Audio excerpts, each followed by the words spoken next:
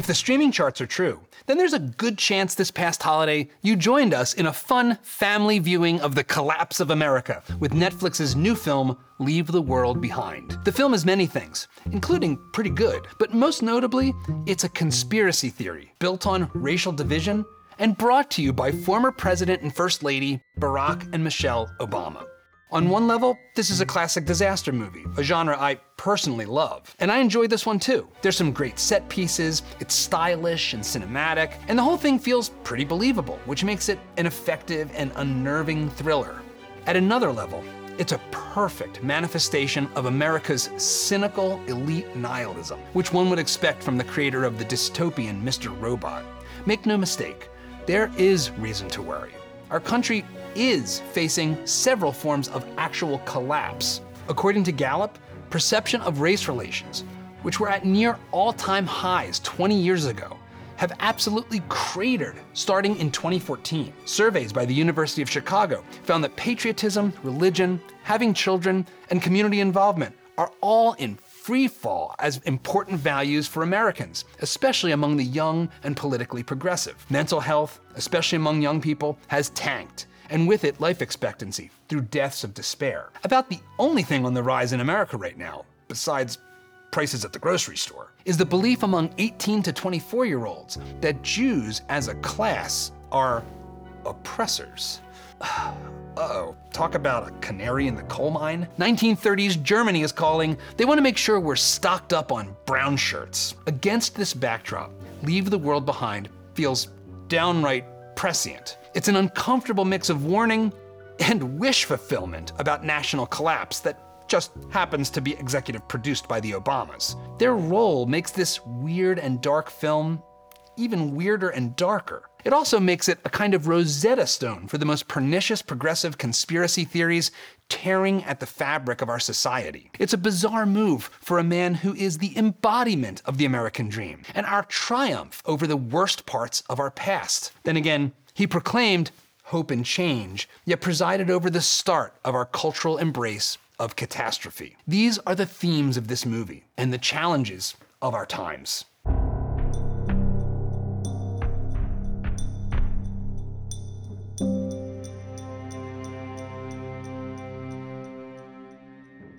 If you like these video essays, please be sure to like, subscribe, and ring that notification bell so you won't miss the next one. And I look forward to some especially radical discourse in the comments below. Before we get started, a quick heads up that there's light at the end of this dark tunnel. So if you find your way to the end, you'll be much happier for it. Okay, let's begin, shall we? First off, while I am a filmmaker by training and trade, I'm not here to provide a full movie review. Instead, it's useful to see this movie through the lens of its conspiratorial vision of American culture, modern race relations, and our moral standing in the world. Its themes have permeated our culture as well as our campuses. It's important for us as adults, and especially as parents, to confront this vision and understand where it goes deeply wrong, so that we and our kids can escape its siren call to nihilism, disempowerment, and despair. It's a dark vision of deep division, bizarrely presented by America's first Black president and First Lady. That's pretty crazy in and of itself. Why would a president make a dark tale of the country's collapse the first scripted movie of his ironically named Higher Ground production company? According to the director, Sam Esmail, it's not really a message film. It's more of a reflection on where we're at as a society. But if there is a message, it's a warning. And quite a reflection it is. The publicity of the film has gone out of its way to note that Obama was very passionate about the underlying source material and gave notes all along the way from script to screen, especially about the characters and scenario. So let's talk about these characters because, holy cow, they are both a critique and a caricature of modern America. Julia Roberts plays a tired, angry, super Karen who's surely paid $2,500, maybe more than once, to be beaten with Robin DiAngelo's white fragility over dinner for 3 hours. And for good reason, because she appears to be an actual racist. This is your house? Ethan Hawke plays the emasculated, bumbling white man, incapable of doing anything. other than getting falsely accused of being a sexual predator. I can barely do anything without my cell phone and my GPS. I am a useless man. Their daughter is the zombified Zoomer on the autism spectrum, whose only friends are the cast of Friends. Their son is a stand-in, basically non-entity, who also happens to be a creeper. Toxic masculinity abounds. Mahershala Ali plays the stoic, courageous black financier, a male Mary Sue who just happens to evoke the image of the film's presidential producer. His daughter is an angry activist, sort of Black Mirror Karen, whose time at Columbia or NYU has hardened her to be even more bigoted than her super Karen nemesis, if equally cynical. I wonder what it is about us that makes you so mistrustful. Oh, and sprinkle in some Kevin Bacon as a MAGA gun nut prepper, some newly fashionable Tesla bashing, and overtones of a resurgent and revenge-ready Mother Earth, and you have a perfect picture of what America looks like, to our elite tastemakers at least. Here's a really quick summary of the plot before we dive into its conspiratorial dystopian message. Mild spoilers incoming. All right, here we go. Roberts rents an incredible Airbnb in the Hamptons for her family because she hates everyone and everything. But then I remembered what the world is actually like. And I came to a more accurate realization. I hate people. The internet stops working, and an oil tanker weirdly runs aground, suggesting that there's some trouble ahead. The posh black family who own this multi-million-dollar mansion show up dressed to the nines, looking for refuge in their own home. And Roberts is weirdly off-put by them. I don't feel comfortable staying in a house with people I don't know. Inexplicable and unnatural racial tensions abound from that point on. Well, ain't that the pot calling the kettle black? Ruth. Nature gets weird and ready to pounce. Ali's character reveals that his elite billionaire client had made some financial moves, suggesting that something terrible was afoot. But when events like this happen in the world, the best even the most powerful people can hope for is a heads up. And it turns out it's as bad as you could imagine. The start of a civil war, World War III, or both. Last warning, spoiled kid, spoiler alert. Their zombie Zoomer daughter selfishly sneaks off to watch the finale of Friends as the world burns. Roll the credits. Now, according to the original book's author, his intention was for this story of doom to be a kind of analogy for the so-called climate crisis. But as he explained in several interviews, this alleged disaster is just too slow to see. Or maybe isn't a pending disaster at all. So he opted for the dramatic speed of a multi-pronged attack on the US homeland. What remains of the climate crisis are strange encounters with anxious deer in the woods. Apparently, the Hamptons are about as good as deer population control as California is at forest management. But climate catastrophe is not the primary elite conspiracy theory worth focusing on here, though its contribution to our kids' mental health collapse cannot be overstated. Instead, let's consider this chillingly familiar moment of revelation from the film. There was one program in particular that terrified my client the most. A simple 3-stage maneuver that could topple a country's government from within. First stage was isolation. Disable their communication and transportation. Make the target as deaf, dumb, and paralyzed as possible, setting them up for the second stage. Synchronized chaos. Terrorize them with covert attacks and misinformation. Without a clear enemy or motive, people would start turning on each other. Done successfully, the third stage would happen on its own. What's the third stage? A coup d'etat. Civil war. Collapse.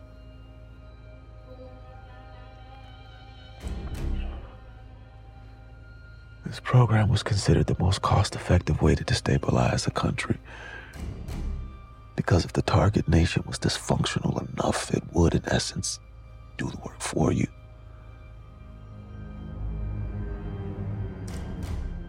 So, is this a sincere warning?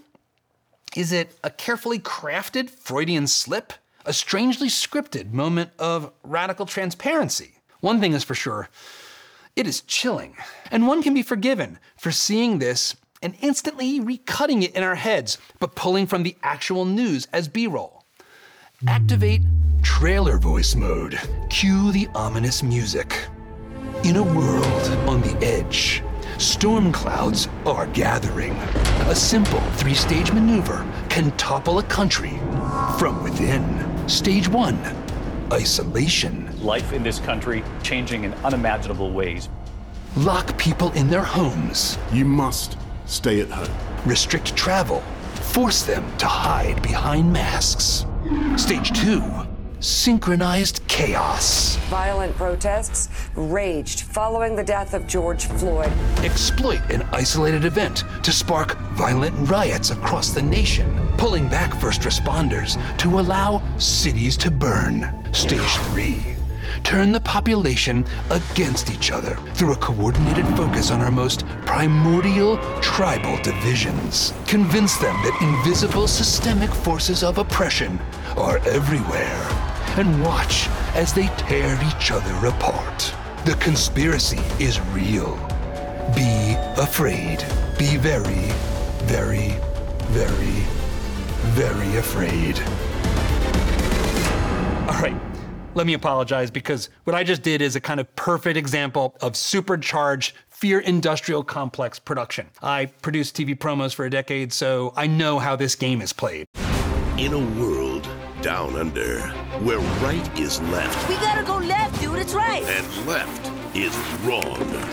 I'm not here to be part of the problem. I want you to see all of this for what it really is. It's a tool of narrative making, of emotional manipulation. That's what this film is too. It is at once trying to alert us to dysfunction and division in our society, while actively adding to that dysfunction and division in the process. One could argue that these are the defining, contradictory themes of the Obama presidency itself, exposing themselves in cinematic form. The darkest, most destructive conspiracy at the heart of this movie is what it assumes to be true. It's what permeates all of the relationships that President Obama allegedly took care to scrutinize. To paraphrase political scientist Wilfred Reilly, the biggest conspiracy theory in our nation, by far, is that there exists a sort of invisible racism inside the zeitgeist so potent that it explains all race and power relations in our country, yet is so subtle that it has to be explained to normal people by sociologists. Invisible, ever-present, systemic racism and oppression is the progressive, critical conspiracy theory that this movie and countless other cultural products is trafficking in. It's an overwhelmingly false narrative, and it is unsupported by clear-eyed reviews of the facts by honest researchers like Reilly himself, Roland Fryer, Heather McDonald, Thomas Sowell, Glenn Lowry, and many, many other scholars. Yet for mostly political and ideological reasons, this pernicious critical conspiracy theory, masquerading as so-called diversity, equity, and inclusion, is the dominant operational worldview of our university system. It is infused into our K-12 schools. It infects our corporate world. And it is the subtext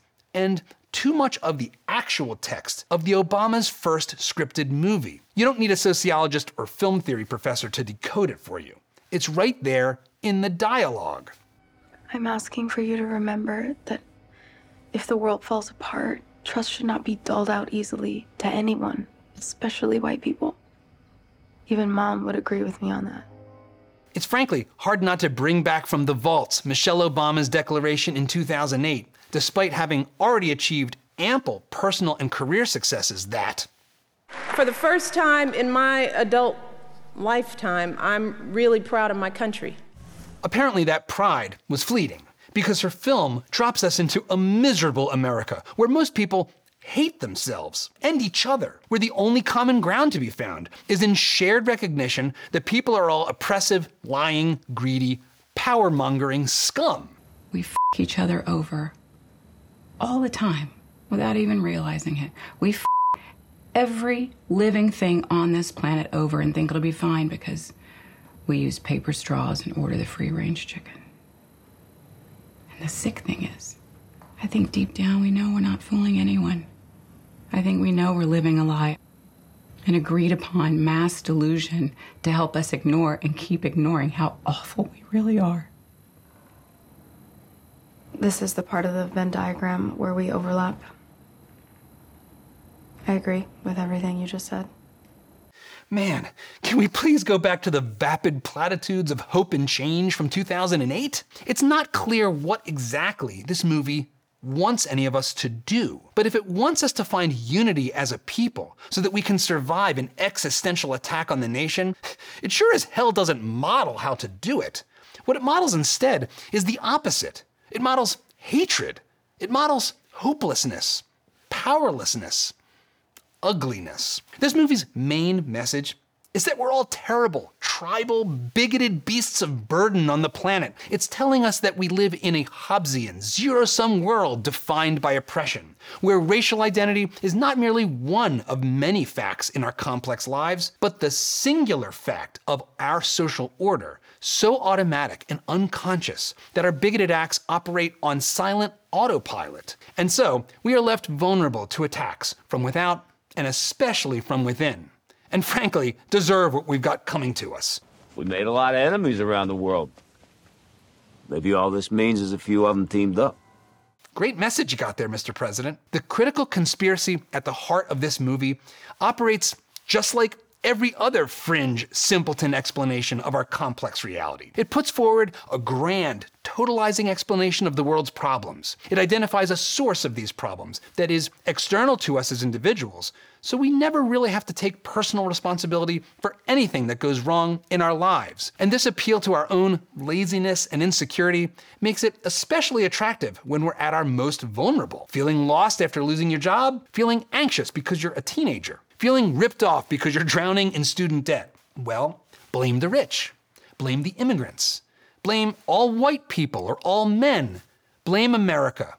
Blame the Jews. In his book, Man's Search for Meaning, Holocaust survivor Viktor Frankl observed how, even in a Nazi concentration camp, it is possible to find hope. Because every person can retain one final human freedom no matter what comes our way. The freedom to decide how we respond to our circumstances. But leave the world behind, and the rest of the systemic, conspiracy-obsessed elite culture makers reject this final freedom. For them, you are a victim of circumstance. Your main challenge, should you choose to accept it, is to identify who is the oppressor and who is the oppressed in each and every circumstance. With messages like this coming from the Netflixes and Obamas of the world, is it any wonder that so many people feel our culture is heading in the wrong direction? Is it any wonder why race relations have collapsed, or young people have rediscovered the proto-Nazi sadistic joy of Jew hatred? Pay no attention to the fact that what you're watching itself should be properly understood as a triumph of America's progress on race. Here is a movie released by a major studio, starring huge Hollywood names, produced by our first black president, who, need I remind you, won re-election with a clear popular majority. Imagine for a minute that you went back to 1963 and told Martin Luther King Jr.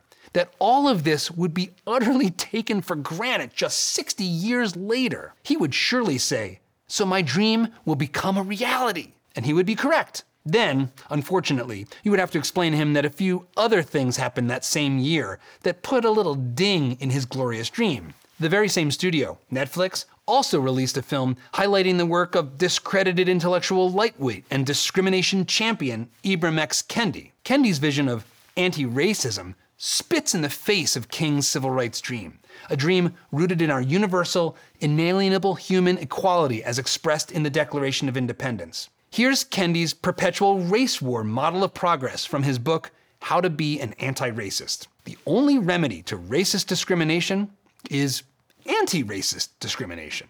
The only remedy to past discrimination is present discrimination. The only remedy to present discrimination is future discrimination. And he definitely walks the walk when it comes to being an anti-racist, or really just a racist himself. I don't think white people worldwide have really reckoned with how much their own personal identity is shaped by constructions of whiteness, and how much that construction of whiteness prevents white people from connecting to humanity. Or consider that in the very same year, the famous TED Conference nearly shelved a talk by Black writer Coleman Hughes titled A Case for Colorblindness, because striving towards this post-racial idea is now heretical on the so-called liberal left, and advocating for it caused a staff revolt. Universal equality under the law is not an idea worth spreading anymore, it turns out. What would King make of this bizarre turn in our culture?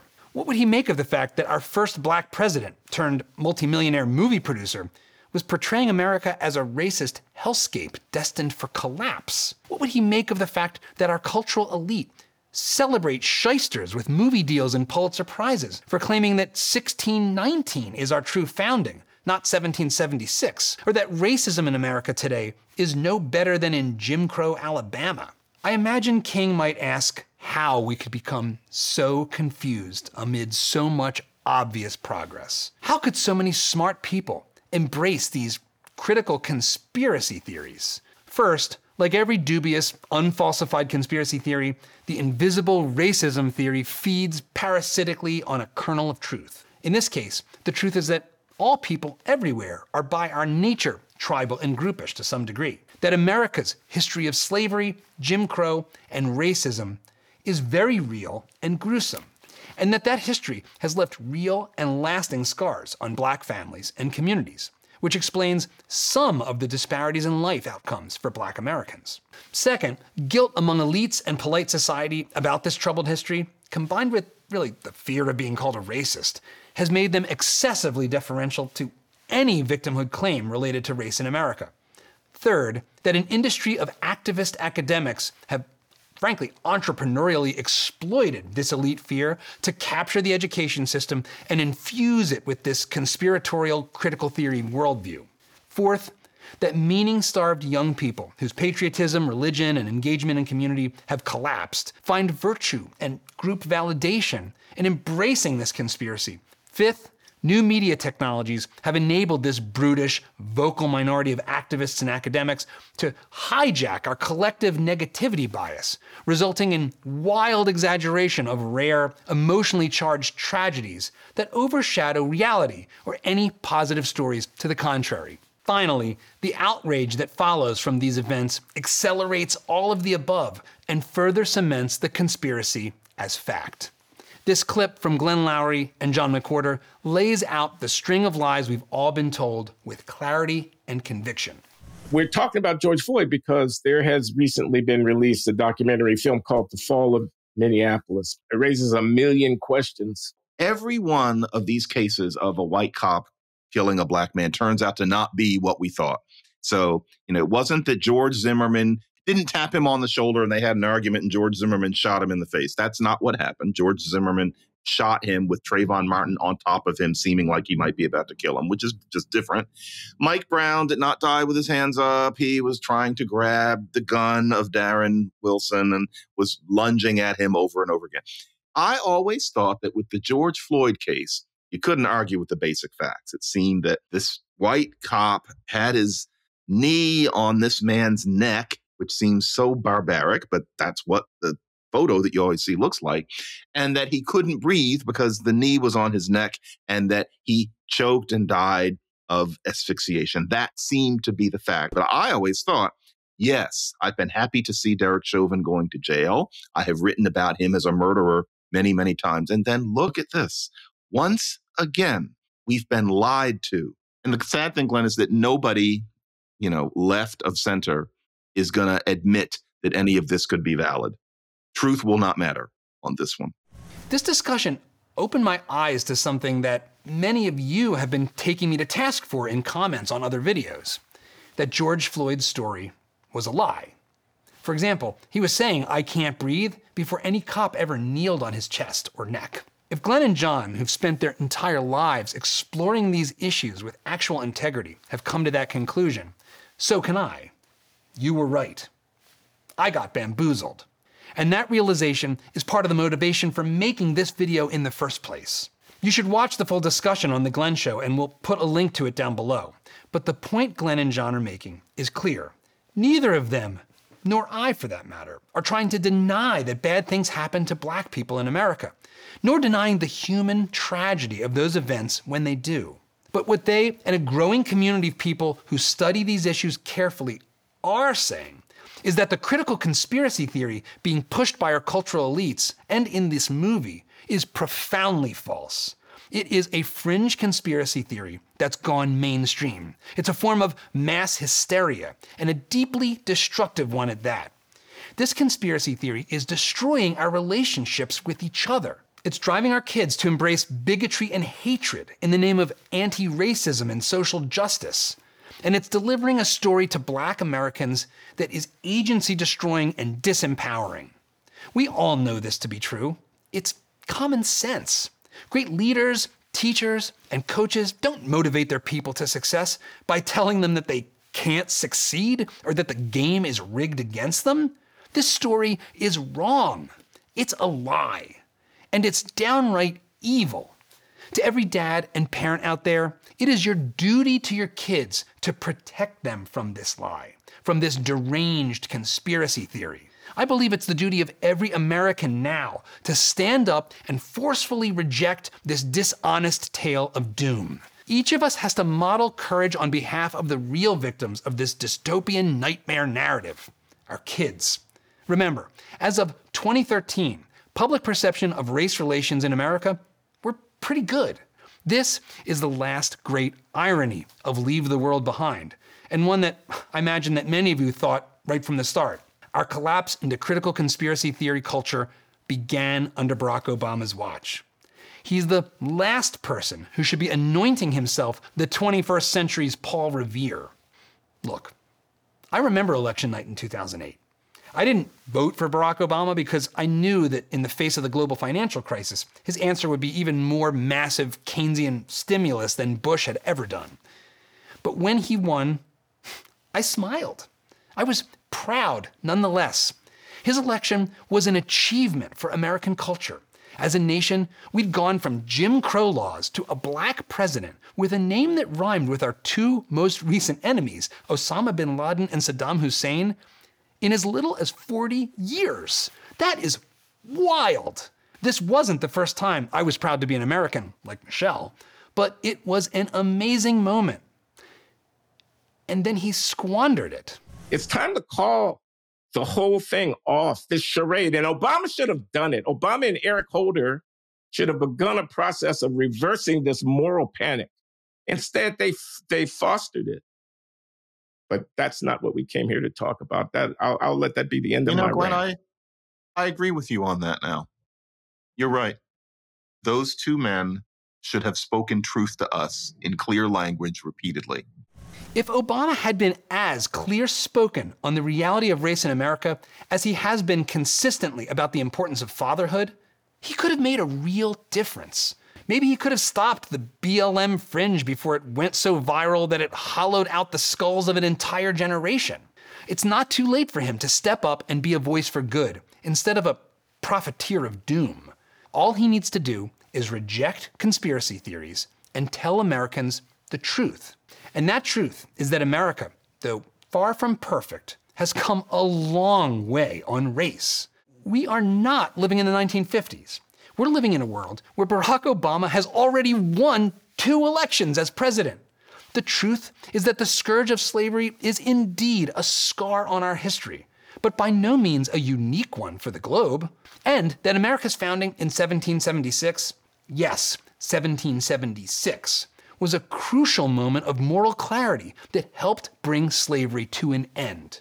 Newly independent states in America quickly moved to abolish slavery and were the first governments of their size to do so. The truth is that it is a blessing, no matter your skin color, to be born in America, which is why we remain a giant magnet for immigrants. Maybe, to right the ship, Obama's next movie can be inspired by one of the many thousands of Nigerian immigrants who come to this country and become more successful on average than native-born citizens.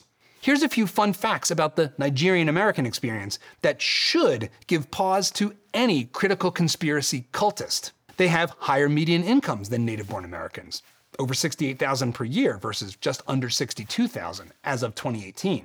They are more likely to be in professional or managerial occupations than native-born Americans, 46% versus 31%. And the red state of Texas is home to the largest population of Nigerian immigrants in America. Try squaring these facts with the vision of America, and conservative Southern America in particular, as a hopelessly racist hellhole.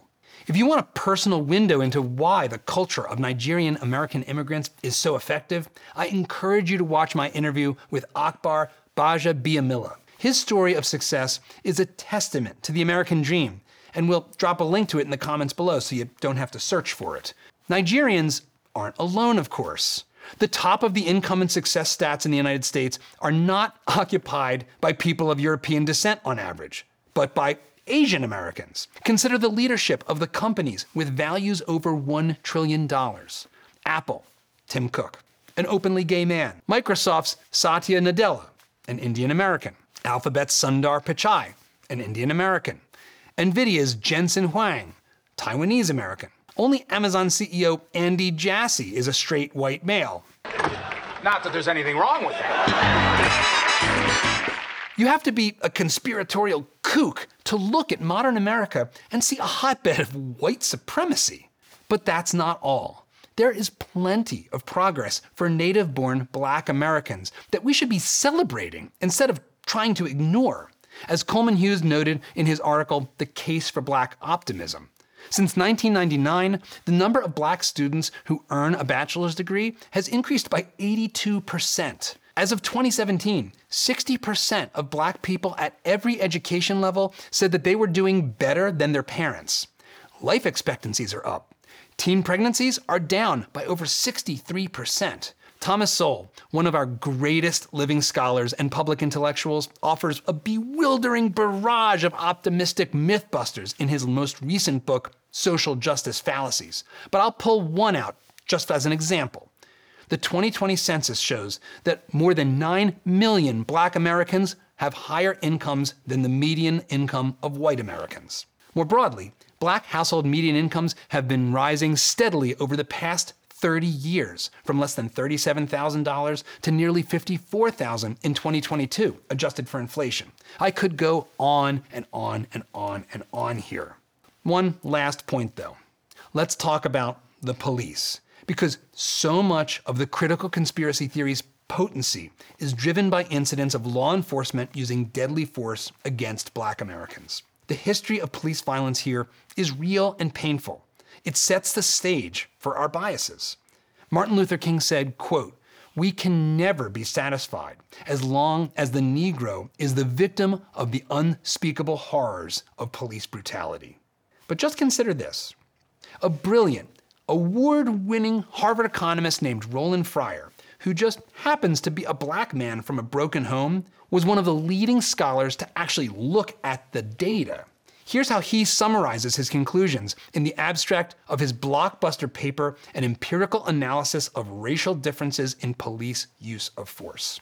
This paper explores racial differences in police use of force. On non-lethal uses of force, Blacks and Hispanics are more than 50% more likely to experience some form of force in interactions with police. Adding controls that account for important context and civilian behaviors reduces, but cannot fully explain, these disparities. On the most extreme use of force, officer-involved shootings, we find no racial differences in either the raw data or when contextual factors are taken into account. We argue that the patterns in the data are consistent with a model in which police officers are utility maximizers, a fraction of which have a preference for discrimination, who incur relatively high expected costs of officer-involved shootings. That's econ speak for you. Now, that's not a picture of a perfect world, but it is a refutation of the critical conspiracy theory's core narrative. And for his sin of contradicting the conspiracy theory, plagiarist Harvard president Claudine Gay destroyed Roland's research center and tried to run him out of the school. So those are a ton of facts to consider.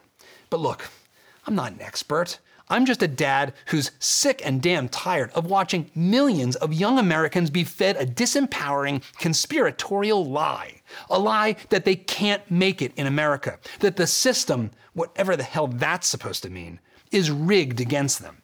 I'm also a guy who's finally done with this twisted, barbaric idea that the only people with a right to speak on issues related to identity are those of that identity.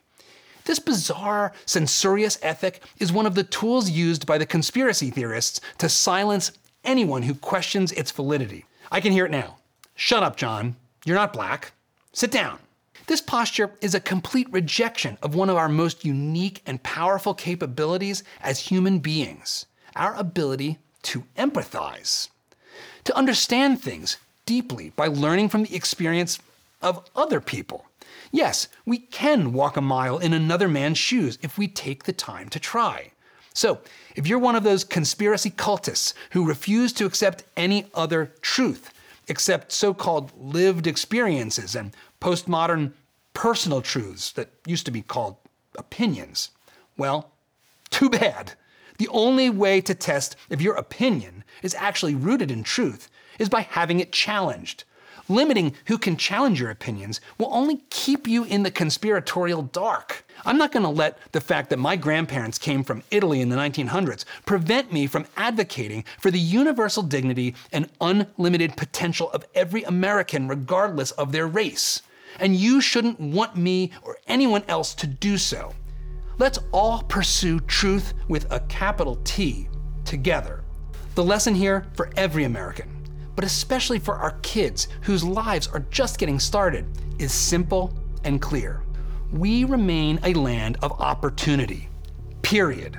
Full stop. No race or class of people can be oppressors because oppression isn't an identity. It's a behavior performed by individual people. So take each person as they come and judge them for their actions, not what you think you know about them from across a room. And beware of cowards, criminals, and conspiracy theory kooks on college campuses or corporate HR departments trying to feed you disempowering, fact-free nonsense. They are trying to control you for their agenda. Don't give them the satisfaction. No matter what you look like or who you love, you can make it in America.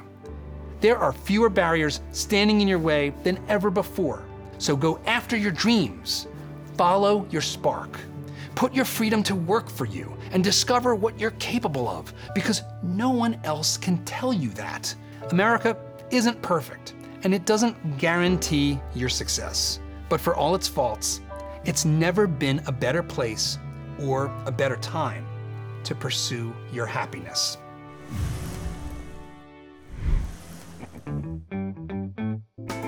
I hope you enjoyed this episode of the Dad Saves America podcast. If you did, make sure to subscribe so you won't miss the next episode.